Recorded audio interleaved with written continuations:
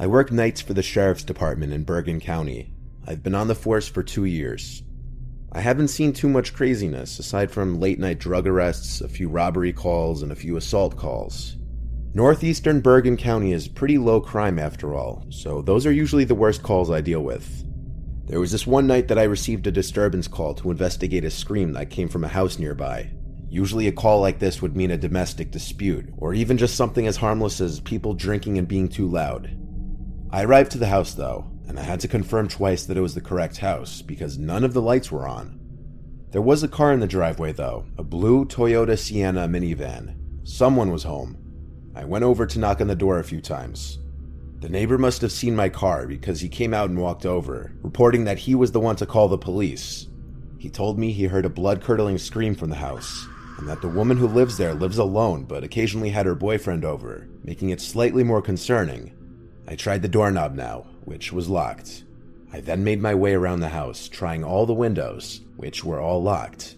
All but one of the backyard windows. It was already slid completely up, enough for someone to climb through. This was a red flag, considering every other window was closed. I requested backup to the scene, and once I got confirmation, I climbed into the house through the window. I started to flick every light on that I could find in the house, starting in the kitchen and working my way to the living room. And yes, it's advisable for police to turn on the lights when investigating buildings. What you see in TV shows and movies where they leave the lights off is only done for suspense. I called out for the woman, trying to assure her it's okay, police were here. Though at that time, I still didn't know what exactly the situation was, other than she was reported screaming. There was no response no matter how loud I yelled. The first floor was clear, so there was only the upstairs left to check. I wanted to wait for backup to arrive, because I was nervous what I'd find up there, but I'd also not forgive myself if I waited and wasted precious time that I could have used to save this woman from a possible medical emergency. Before going up the stairs, I unlocked the front door for when backup would arrive. I then walked up the carpeted stairs quietly, and as I got halfway up the stairs, I peered over the ledge onto the second floor. There were 4 doors up there. I flicked on the light switch in the hallway and called out one more time. I heard a creak-type sound come from behind one of the doors, so she had to be in there. I opened the door, and it was a bedroom. The light was off, but the light from the hall was plenty to see a woman laying in bed under the covers. I saw the back of her head.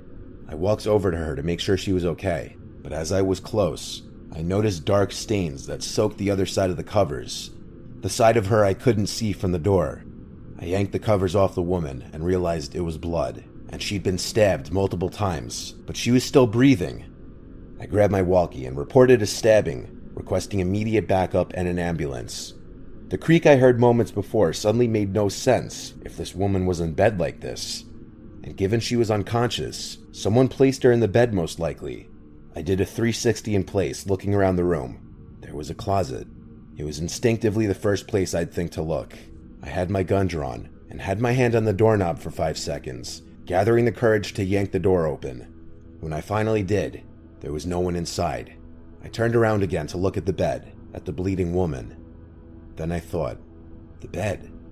I got on my knees to be level with the bottom of the bed. I yanked the bed wrap covering the bottom of the bed up, and I was then eye to eye with a man wearing a face mask covering the lower half of his face. I shrieked and yelled, "Show me your hands." He slowly raised his hands above his head as much as he could.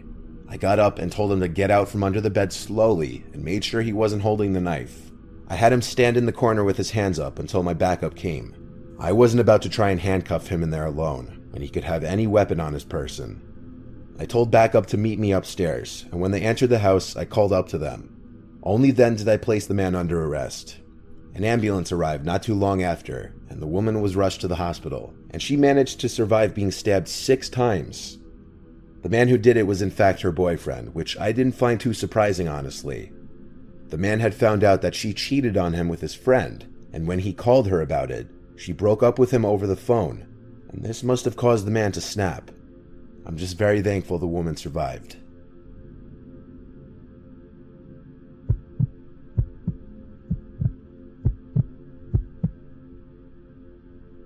This story was told to me by my best friend's uncle, who works the night shift as a police officer in our city. A year or so ago, Mike, my best friend's uncle, was out on his nightly patrol with his partner Steve. They've been working together for years, and they're both Army veterans, so they're very level-headed and calm people, perfect for being police officers. When they got a call from a landlord at an apartment complex complaining about one of his tenants, they didn't really expect anything bad. They get calls like that all the time, so they headed over to see what was going on. When they arrived, the landlord greeted them outside. It was probably 1 or 2 in the morning, and everyone from the complex was standing out in the grass, which was odd. The landlord approached Mike and Steve and started to rant about one of their neighbors being crazy and turning all of the water on in his apartment. Apparently he was some guy in his 30s, and he'd been acting weird lately. Mike could see that there was water seeping out from the front door to the place, and decided they had to go in and do a welfare check on the guy. When they walked in, water was pouring down the stairs and clearly flooding the building, which meant that this water had to have been turned on for hours to cause this kind of damage. They climbed to the second story and knocked on the door where the water was gushing out from. The landlord told them that the tenant's name was Adam, and so they pounded on the door calling his name. No one answered for a couple minutes, and so they decided to break the door down. When they did, they spotted Adam standing in his kitchen. All of the sinks, the shower, and the toilet from the bathroom, and a hose from outside were gushing water everywhere. Adam was standing there shaking. His eyes were wide, like he was terrified to move. "Adam, what's going on? Are you all right?" Mike asked while his partner Steve walked further inside to check everything out. Steve walked into the bathroom to turn off the water and to make sure no one else was in the apartment.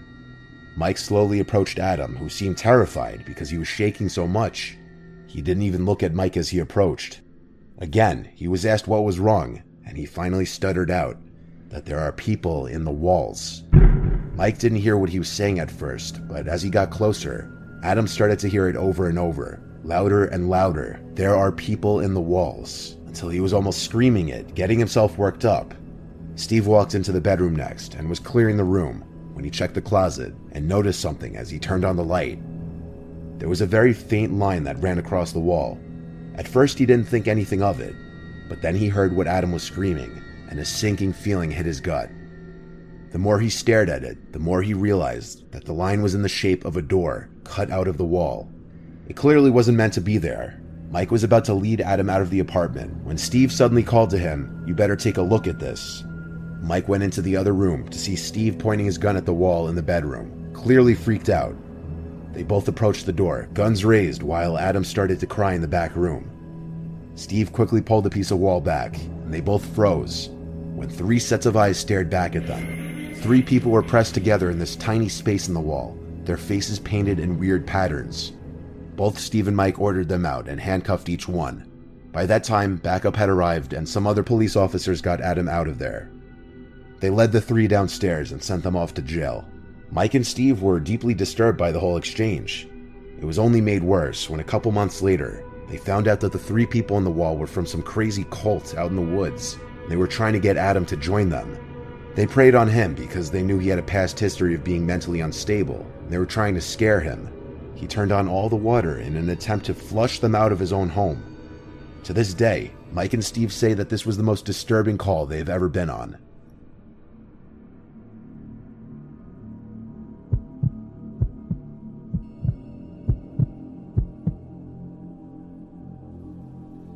This one time when I was working a 12-hour overnight shift, I went out on a call for a suspicious person walking house to house, knocking on doors, and saying things to people through their doors or to their doorbell cameras. I arrived to the man's house who called it in, and he explained better in person that it was a middle-aged woman with long, wiry hair holding something behind her back, going door to door yelling at people to open up and mumbling to herself. The man who called the police had a Ring doorbell camera, and so he showed me the footage that it caught. The woman came up to the door, looked at the camera for a few minutes, literally, then pressed the button. She started speaking into the mic of the doorbell, and the homeowner started talking back through his phone, starting by asking who she is and what she wants. She kept saying, "Open the door, she needs blood," and would smile and cackle each time she said it. When he threatened to call the police, she laughed and started basically punching the door and trying to remove the Ring doorbell camera from the wall. It wasn't possible to tell if the threat of calling the police is what eventually got her to leave, but when she did, the man saw that she went to the house next door. This was when he actually called 911. The footage was absolutely bone-chilling. It was like a scene from a scary movie. and it wasn't possible to tell what she was holding behind her back because of the creepy way she backed away from the door to the sidewalk, still facing the doorbell camera the entire time. There were 2 or 3 other units on this now, driving around the area trying to find the woman. It was basically a mini manhunt now, and the description being used was possibly armed and dangerous woman. I checked the nearby houses on foot really quickly, then got back in my car and started patrolling the area as well. None of us could find the woman, and then we got a report of a breaking and entering nearby. Someone had called 911 to report that someone had entered their house with a weapon, and the caller was hiding in their bedroom upstairs. The caller also had a doorbell camera and was able to see the woman entering the house through the front door, but not before looking into the camera for a few moments again. I arrived to the house just about the same time as another unit. Entering the house was easy, as the front door was left unlocked, of course.